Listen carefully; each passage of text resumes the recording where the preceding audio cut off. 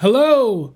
Welcome back, my quaint corvids, my wonderful little ex-Mormon murderer, or Mormon murderer, whoever's joining me. Corvid lovers alike. I don't actually care if you like corvids, but I do. And if you're watching, yes, this is a crow call, because crows are dope. So are, corvids in general. Anyway, my wonderful little scavengers, here we are. Back with another just like let's go for it kind of episode. If you were here last time, pardon me, we did an episode called On Thriving, dealing with some like drama and stuff going on with the Mormon Stories podcast and Open Stories Foundation and Thrive folk. Hey all, if you're watching. Yeah, I had some really good response from that, like across the board. I had some individuals from Thrive even reach out and message me and say, hey, thank you for your thoughts. And, now a lot of other things are going on, some things that have kind of been going on for several months. I don't know. With the response I got from the last episode, just going for it, and with a similar topic kind of at hand, I thought I'd just give it another go. So, today's episode, I guess before I get into it, over here, I just noticed on this other screen here, just a reminder, this is my epistle. I wrote an epistle. It just means I wrote a letter. I wrote an essay, and it's to these people, which means specifically the Mormon church leadership and everyone. So, it's for everyone. Anyway, and these are the contents within. There's an introduction. The main concept is about the artificial mind over the natural man, or like the grace of God kind of concept, and how we are structuring our lives. Construction, deconstruction, reconstruction, non-struction? What's that? Consider the lilies. I think y'all know where that's going. And then, in Mormon fashion, we close with a benediction. This has also had really good response. Response at some very high level, too. Some interesting voices who have reached out and said that they like what's going on here. So you might find it interesting as well. You can find it.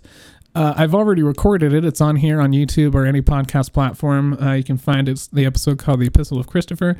If you want a copy of the PDF, just go to beforethecrowsnest.com and you'll find it in there under like book links, and there's a little PDF button. You can just download it. That's what we're looking at here. And now, sorry, got a little froggy in my throat or something. Fuck me. Anyway, today's episode on compensation. Why is this word coming up in my mind now?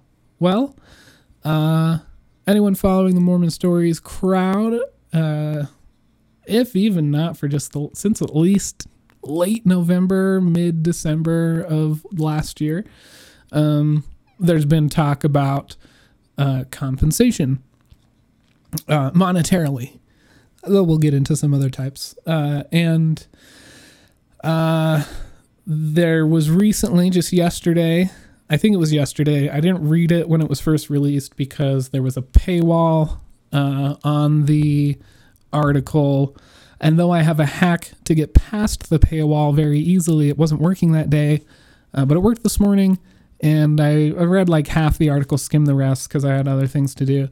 But it's regarding John Dehlin's compensation with the Mormon Stories, the goal of Thrive, and the questions that were presented to MSP and John from the Salt Lake Tribune, and but also dealing obviously with the Mormon Stories and John's response to the matter. And without really getting into what I think about it, which again, kind of like on Thriving, doing my best to maintain as neutral a position as I can, because don't really care one way or another. I'm in this space. A lot of people ask for my opinion or like my opinion. And so I guess, I don't know, I might as well talk about it. Before I get into anything I have to say, let's go into some clips. The first one, this was back December 1st. Yeah, let's see, is this the decaffeinated version? I don't quite remember, and I don't want to skip back to the beginning. Maybe it'll just give me an image. No. Okay, anyway, so this first clip is John's response to Peggy Fletcher Stack and Tony Semerad at the Salt Lake Tribune and the questions they presented. And for those who are unawares, essentially, and from what I gather, and if you watch this, I'd love to have a rapport with you. Honestly, I've reached out before. We should just do it. Your top guest is a friend of mine. You said it. Anyway, we'd get along. I promise you. But, where was I? I don't think I'm like straw manning John here, but I believe his current concerns with the questions that were presented by the Tribune is that they were not concerned about the positive aspects and the goals of Thrive and the Open Stories Foundation and all the like. Instead, he was concerned that they had an ulterior angle concerning financial compensation, obviously, as we're getting into the episode. And there was a bit about some former board member reporting him to the Attorney General and the IRS and all that kind of going on. And so I think he was just concerned that they weren't going to be represented in the Tribune article positively, or at least with both sides, with a neutral whatever. We'll get into all that later, but just for some context and what's going on with this first clip I'm showing is, I think that's where John was coming from. These were his concerns, and what happened here in the clip I'm showing, if I remember right, he first responded, and the next day or whenever, he kind of felt that he was a bit miffed, apoplectic, just too heightened, angry. He felt he didn't have control of his emotions in his responses like he would have preferred, which is acceptable. And so he uploaded, which I think is this one that I've got here that I'm clipping, what he called the decaffeinated version of his response, just to kind of say like, I had some time to think about it. I've had, less Red Bulls today or whatever it was. I don't know. And I just like to respond again, which I think is just fine.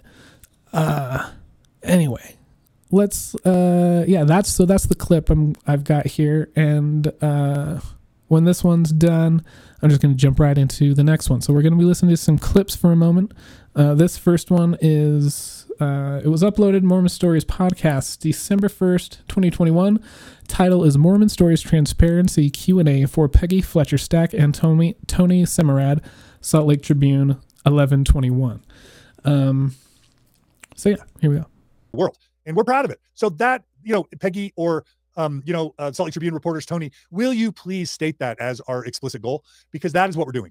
And that's what we're trying to do. And I would love that to be included in whatever article you release. And I will also state that we do not do this for the money.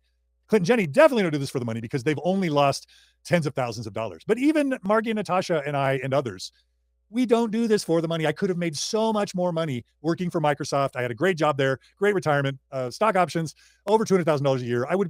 I'd probably be worth $5 to $10 million right now if I'd stayed at Microsoft, given what its stock has done and what my career trajectory would have been. We don't do this for the money. I didn't leave my job and go 10 years without a reasonable salary, benefits, retirement, without healthcare for my children. We did not, a family. We did, in many of those years, we did not do this for the money. Margie and I didn't make these sacrifices for the money. We did this to help people. But I knew that at some point, I needed a a salary and compensation that was comparable to my market value to be able to continue it. So we need money. We need financial support to do this. And honestly, the moment the financial support dries up, we will go on to do other things. But let me also state another thing very explicitly. Oftentimes, critics, ex-Mormon critics, apologists in the Mormon church, they want to criticize me for the current salary, the current health insurance, the current, compensation that I get. I want to say very, very explicitly that the money that I receive, even now, as generous as my donors and the Open Stories Foundation board are with my compensation, the money is not worth the stress and the slander. To be called publicly greedy, to be called a sexual predator publicly, to be accused of financial improprieties, to have my wife and children dragged into those types of smears and allegations, to walk around and to be intimidated, where people try and dox you, where they come to your workplace, take pictures of your office and post them publicly on the internet, or to dox your home, to post pictures of your home, to intimidate and threat and dox you. The death threats that have been made, where Mormon apologists have, shown pictures of my face with a knife, or my face with a gun, or a video of people bashing my head in, and sharing those publicly, and then having my kids and my spouse see it. Not to mention the years that my wife and me and my marriage and my kids went without health insurance, without therapy, without basic medical care, without retirement. It is not worth it. It is not worth the money. If I wanted to get rich, I would have stayed in high tech. I would have stayed with MIT. I would have stayed with Microsoft. I would have started my own thing, and I'd be retired and wealthy right now. It's not worth it. It's just not. The money makes it possible. Doesn't make it worth it.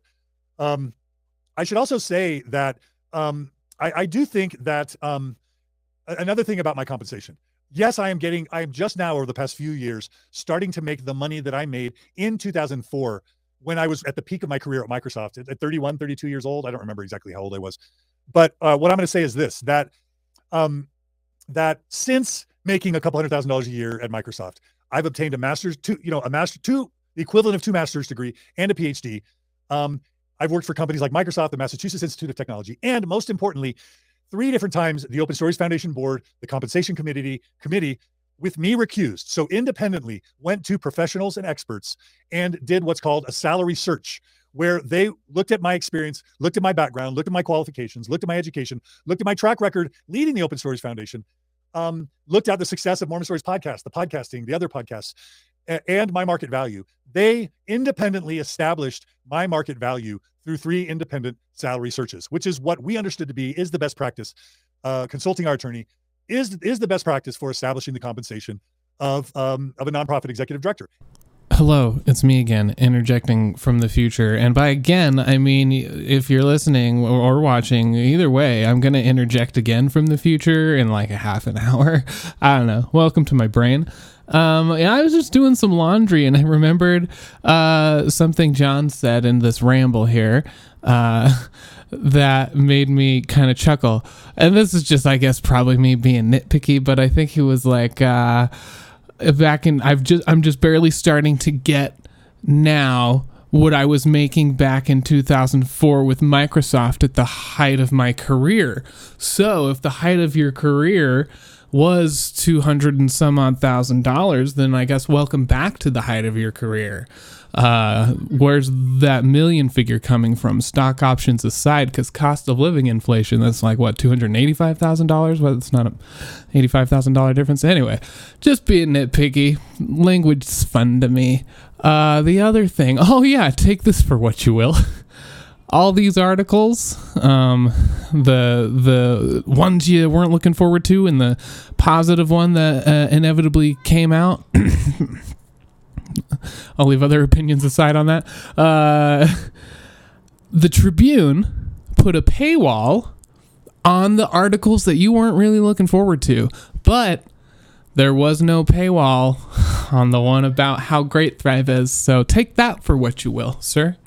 Okay, this next clip we have was uploaded February 17th of this year. It's an interview on the Modern Wisdom podcast with Chris Williamson, discussion with Jordan Peterson. So let's listen to this one. Optimizing for absolutes always ends up in... Cal Newport says this about email. really interesting insight. He says that one of the problems that you have with anything is when you drive the cost down to literally zero. You end up with a ton of very weird externalities that you didn't think of. Right. And he made some argument that every email should cost 5 pence. Right. And if every email cost 5 pence, you would receive 90% fewer emails. Right. Yeah. The proper, we've wrestled with that very frequently, building these programs to help people. So with my colleagues, both of whom are psychologists, one a clinical psychologist, one a research psychologist, we built personality tests to help people understand their personalities, which also produces a couples report so that you can understand the differences between you and your partner at a temperamental level. And we produced this suite of writing programs that help people write an autobiography and an analysis of their virtues and faults and a plan for the future. And, one question is, well, why not give it away? And the answer is because zero is not the right cost. Now, what the right cost is, that's really tricky. Well, that's why you have markets, is to determine what the right cost is. Zero, it's like we've sold way more of these than we would have ever given away, partly because people presume that if it costs nothing, it's worth nothing, and partly because it isn't free. Like we actually worked, well, one of my partners worked pretty much full time for 15 years on this at subpar wages, making a tenth of perhaps of what he could have made in the private domain, like if he would have gone out and marketed his skills, because he's a brilliant programmer. He has a PhD in psychology, extraordinarily educated, unbelievably accomplished. He could have made a fortune in other private endeavors. He worked at subpar wages for 15 years before we had any success on this front at all. So it wasn't free by any stretch of the imagination. It was unbelievably expensive for us to do this. And so then to say pillory it, because somebody might say, well, if you were really interested in the welfare of the human race, you wouldn't be making money off your redemptive endeavors. It's like, what do you know about it? Exactly. Have you ever tried to build something and market it? Do you have any idea what that entails? First of all, have you built something that works, that's scalable, that would help? You've demonstrated that it worked. You've done all that. And that's like, you're 5% of the way there, buddy, because you think now you've got a good thing that people will line up to use it. 95% of the problem is marketing and communication. Have you ever tried to communicate about a product that you've built? No? And you're telling me that somehow I'm malevolent because I'm trying to make enough money off this to justify its existence, to make sure that I've designed it in a way that people actually want. You can tell that because they'll pay for it, in a way that will sustain it and allow it to grow while simultaneously trying to reward the people that developed it. That's all wrong, is it? And you know that. All right. A lot contained in those clips, and I found the comparison between the two, the ideas of valuation in a market and what's a product or an individual worth given their expertise in a certain area and what they've done and what they've sacrificed. I thought it was a great comparison, especially given that one side of it was coming from one of the top minds and voices and hands, because I think writing's important in like philosophy and kind of about life in general right now. I think that's pretty evident.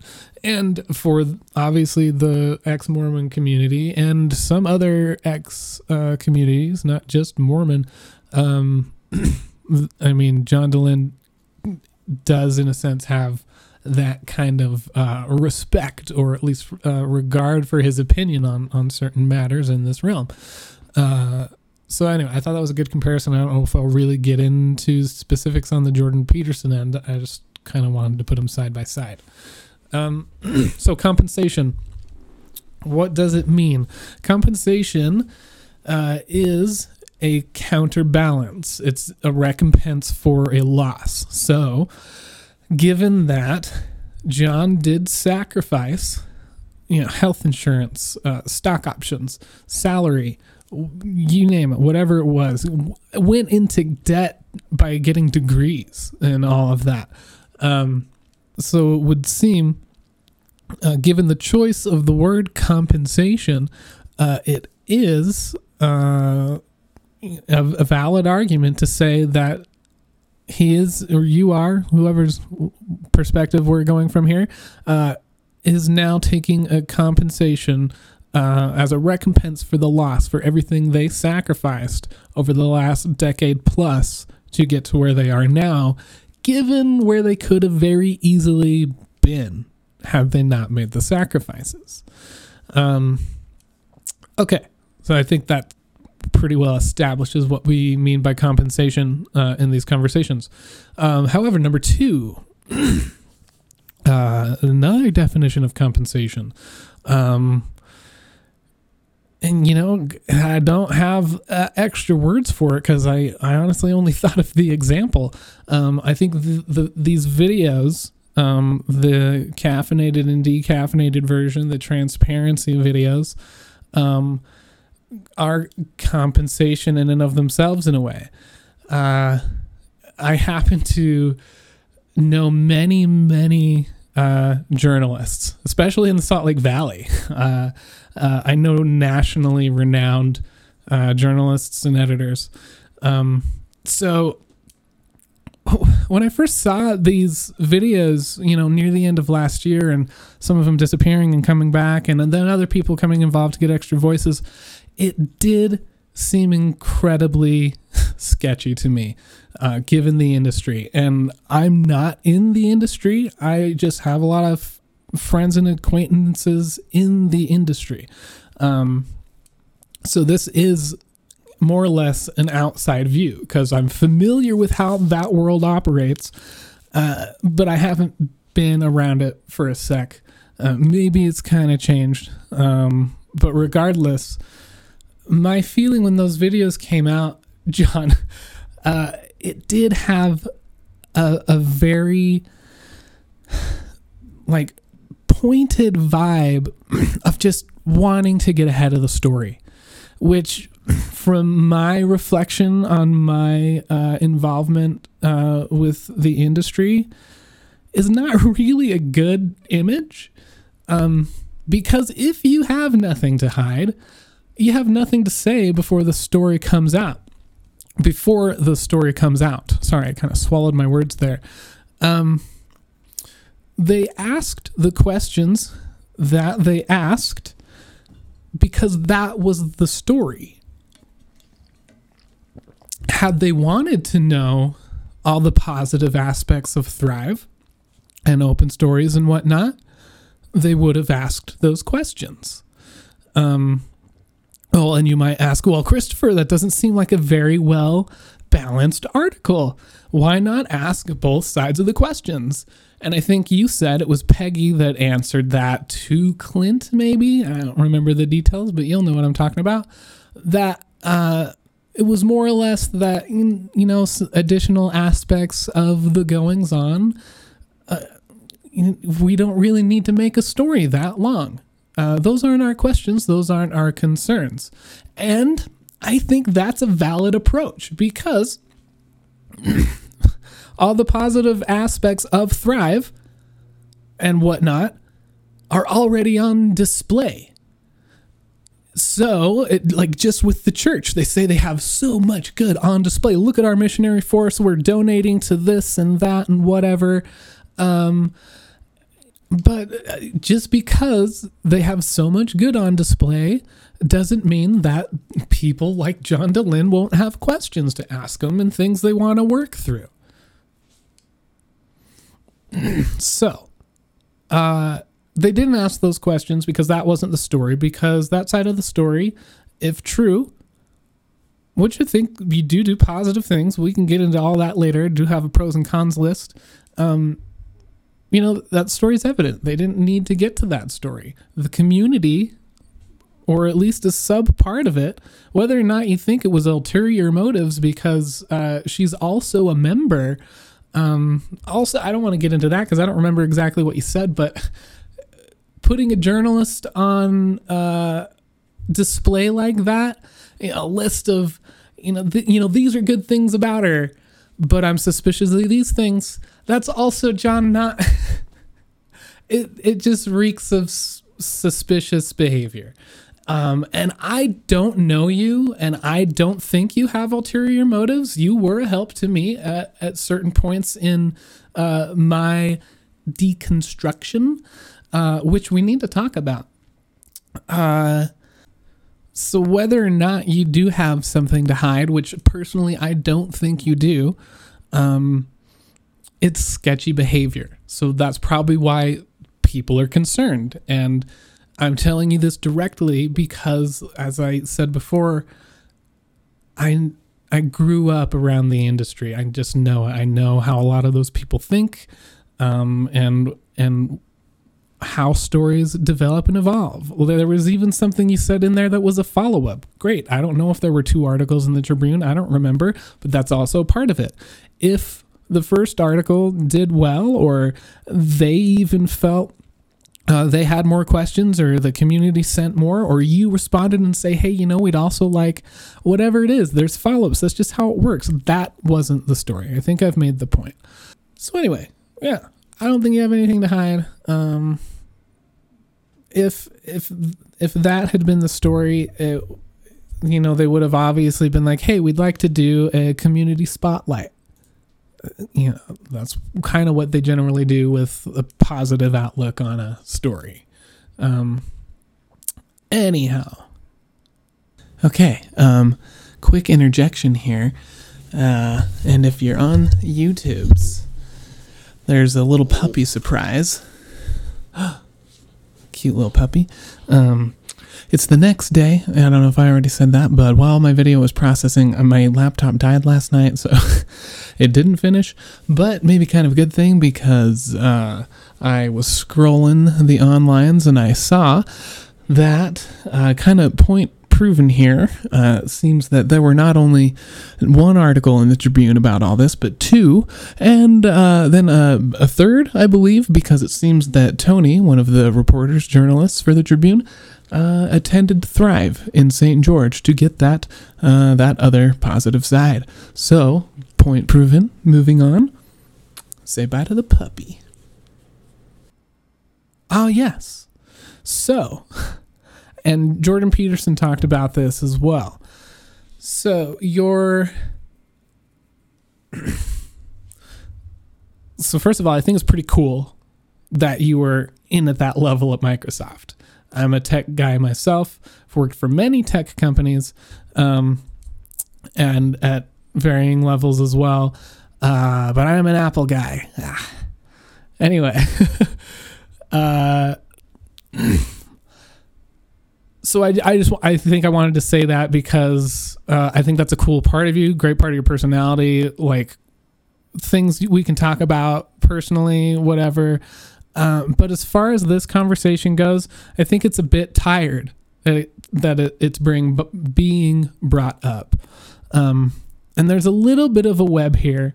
I might not remember to touch on all the aspects, but there were contradictions and equal playing field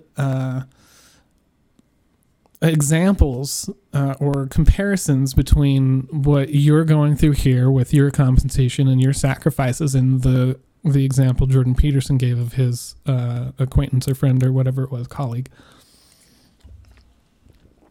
I hope that made sense. Anyway, the reason I think it's a bit tired, and this goes along a lot with how my Mormon story progressed and where I've kind of reached a lot of my approach to things, is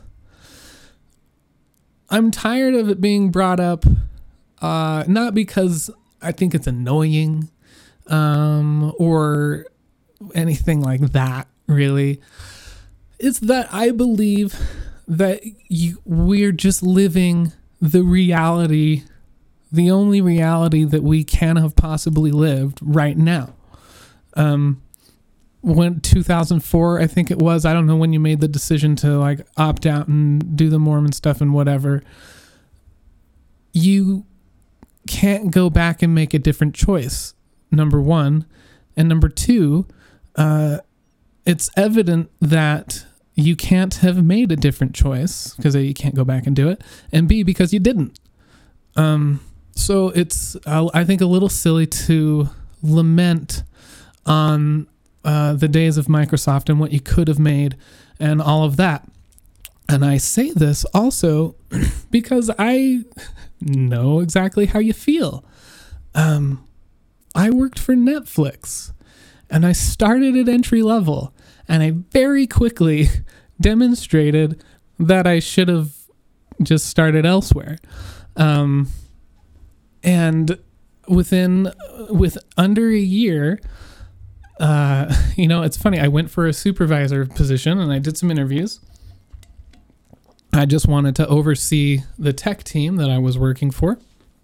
And the supervisors approached me and they're like, oddly enough, we don't think you're fit to be a supervisor.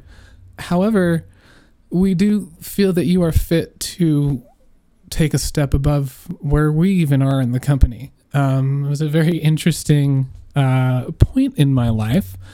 And so I went through a series of interviews again, and it got to the point where the company was like, hey, just so you know, you're going to need to move to California if this conversation we have tomorrow goes the way we think it's going to go. And so I had some considerations to make. I, too, could have been at a pretty high level at Netflix. I was developing some analytical material for how to troubleshoot their app on multiple different platforms. And I was able to give just in-depth information to the engineers that they hadn't been getting before. And they were like, this is great. And there were just so many good things. And it came to the point where I was in my life. I was still a member. I had a new child. There was just a lot. And they said, you're going to need to move to Los Gatos, California. And I had some decisions to make. And the decision I made was, it was the apogee of my time with Netflix, and I had to take a pay cut, and I went to work for Apple. And that was the choice I made. And I can't have made any other choice, and I can't go back and make a different one. I, too, could have a massive stock option and could probably be sitting pretty doing some things for Netflix or another company by now, whatever. That's also another thing. You say you could have been with Microsoft and your stock options could be huge and you could be making this and this and this, but you don't know. First of all, you didn't make the choice to stay with Microsoft. So you don't know when and where you may have been presented with another opportunity to leave Microsoft. You also don't know if no, actually, I think that's it, because the other example is just the same. Like, you could have left to do the Mormon thing still, or you could have left to work for another tech company. You might not have as big a Microsoft stockpile and salary that you think. I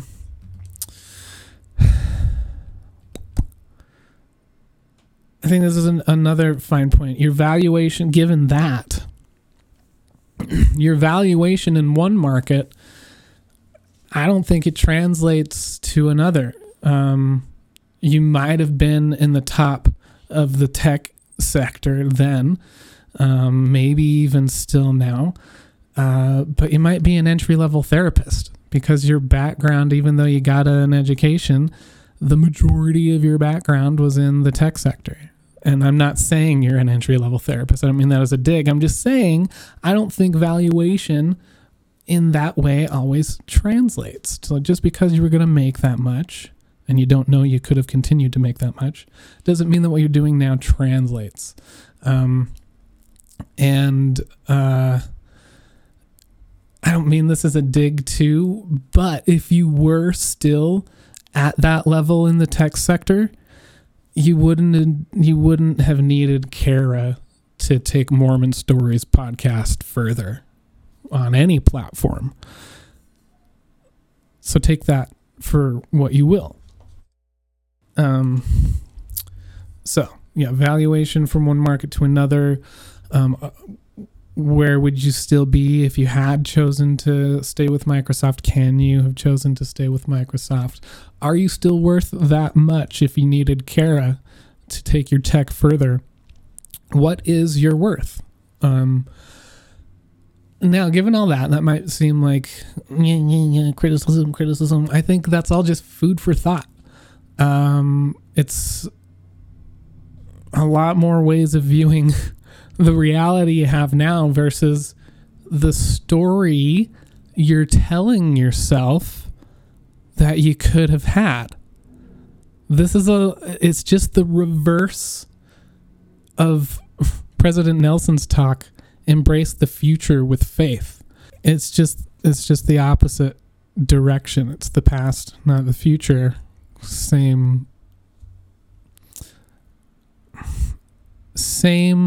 what's the word here? Distraction from realizing what your reality actually is. So yeah, that's not all a dig, criticism, it's just food for thought. And I can justify saying all that by saying that to me, it is evident, and I hope everyone listens to this, that the money that John is making is not worth it. It's just obvious that it's not, because he didn't always have the money. He made the sacrifice. That was the choice John made for Mormonism, for ex-Mormonism, for that community. And that's where everyone else is coming from. It was like, John is so great. Look at what he sacrificed. Look at what he gave up. Look at all he has done. Controversy here, controversy there, whatever. Bound to happen. Life is life. But to me, it's obvious that the money isn't the object, because you were doing it before the money. You were getting harassed and slandered, and your family getting threatened, and you're like, you know what I'm saying. All of that was going on before you were making this, which isn't even what you think you would have made at Microsoft, which again is just a story you're telling yourself. So my point is, quit lamenting on the days of Microsoft. Just accept that you're getting a little money now because of the sacrifice you made. Accept that that wasn't the story that the Tribune wanted to tell, because the other half of the story is already on display, and the community didn't care to have that printed because it's already evident. And if they can't see that, that's their own problem, not yours. I think that everyone else should really consider what it means for all the time that John put in before he was taking the money. The money's not worth it. That's evident. I think this conversation should end.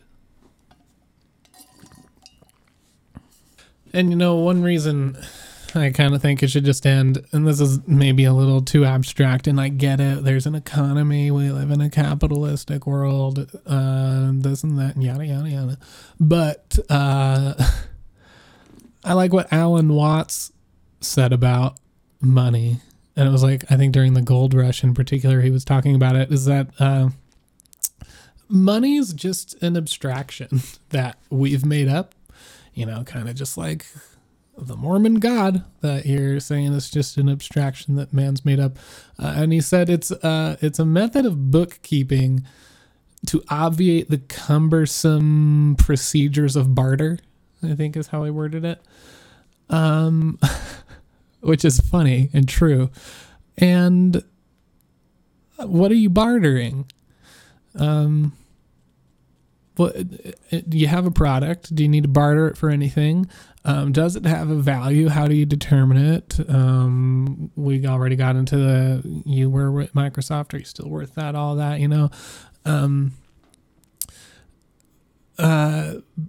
But I don't care. I guess what I'm getting at is I don't care that you're making money. Good for you. You made a sacrifice. You've gotten to a point where as long as you're being ethical about it and all this. I haven't taken the time to look up your papers. I've just watched your videos, taken it for what it is, trusting in your ability to communicate as a human, as an orator on the internet, to be transparent, and communicate properly. I guess more or less giving you the benefit of the doubt. I'm not taking your word on faith, because fuck faith. We can get into that later. You should have me on your show. I'll watch my language, or just like have me on as a John Larson and let me swear. Anyway, what was I getting at? Yeah. Do you have a product that's worth anything, or is it something that should just be given to people like it was before you were making the money? And does it matter that you're making money now because you're still giving it to the people and the people are donating? So I don't think it matters. I'm tired of the conversation. Money's made up. John's doing good things. I have some criticisms. So do other people. If you'd fucking listen, sorry, if you'd listen, I'm sure you're listening, or other people are. If you'd actually have a conversation with us, the community could get some phenomenal places.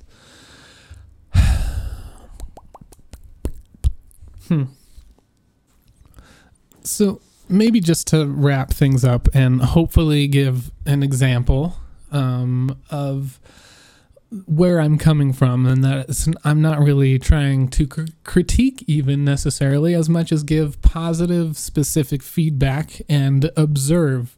I just feel like there are certain views and questions and approaches that don't really get addressed or brought up. There seems to be a lot of bombardment on one topic or one issue and whatnot, and everything else just gets kind of thrown by the wayside, and that's a big problem.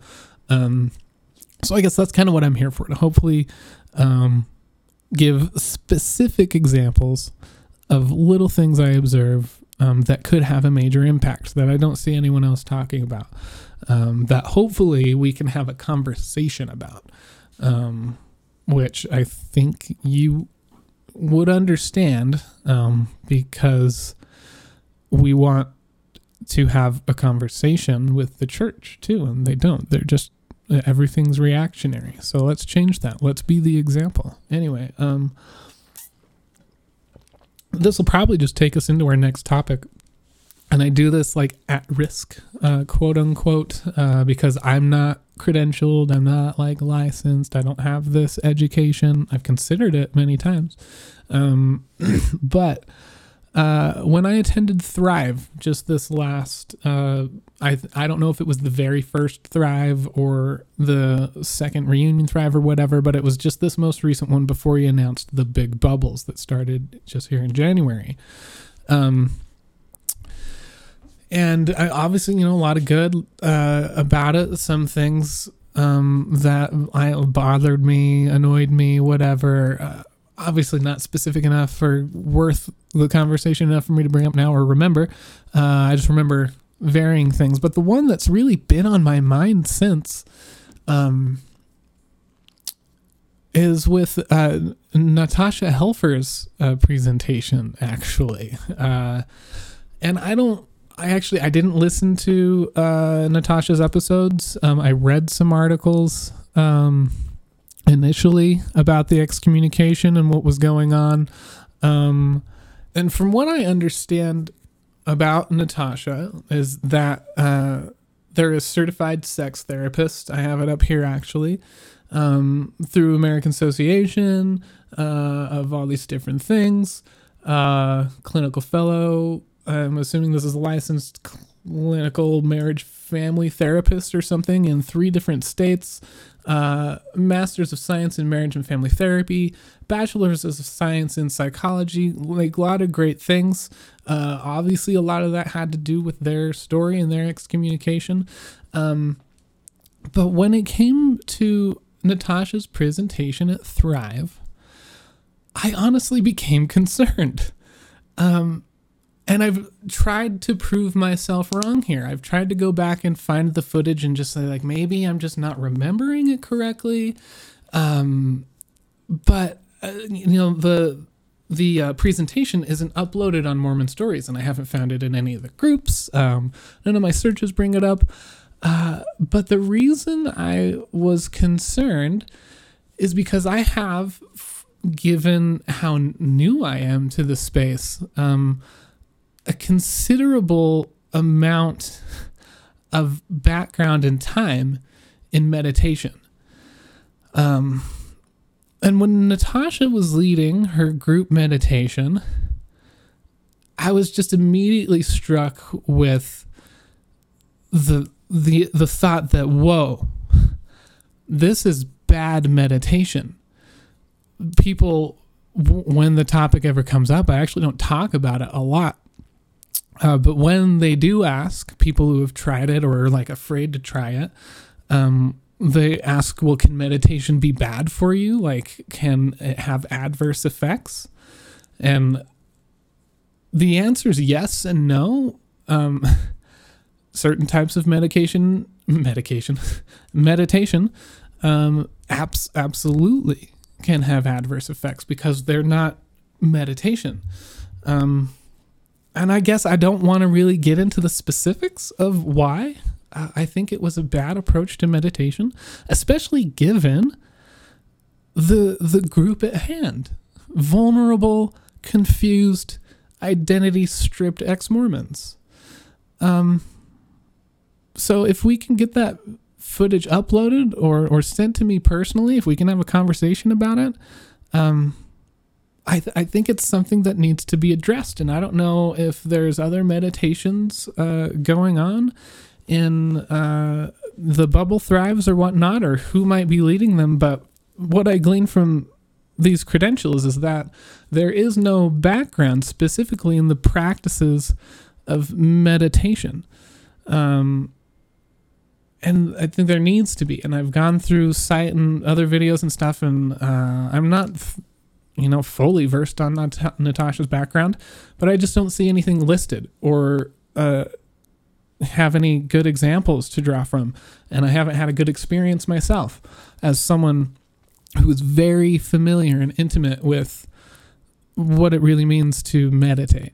Now, again, I'm willing to be proven wrong. I tried to prove myself wrong, but I can't find the footage. And I would love to discuss my concerns if they're valid, if the footage is there. And I would love to give the specifics. But I don't want to if my memory is just failing me. But I'm willing to go out and say that this was my observation. Meditation is great for everyone. It should be discussed. It should be approached. But are the right people presenting it? So that's my observation. That's my wonder.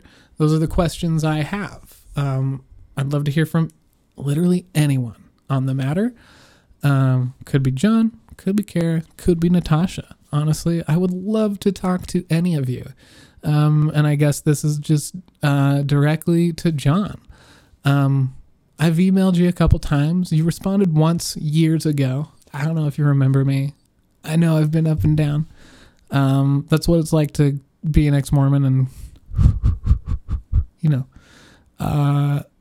you said on an episode that probably still has your top most famous guest that you would have me on the episode. It mentioned my work specifically, but I haven't heard anything, and I think I know why. But John, I just think that needs to change, and I think I'm the one to help change that. And I think I said earlier on that you have been a positive influence on me.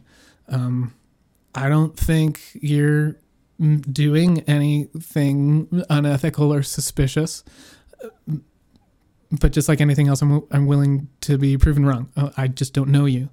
From what I see, there's suspicious behaviors, but not suspicious intent.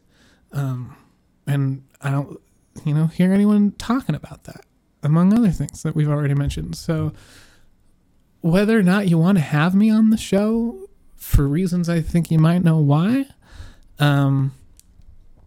maybe we just go get a coffee. Like, we live 4 or 5 minutes from one another.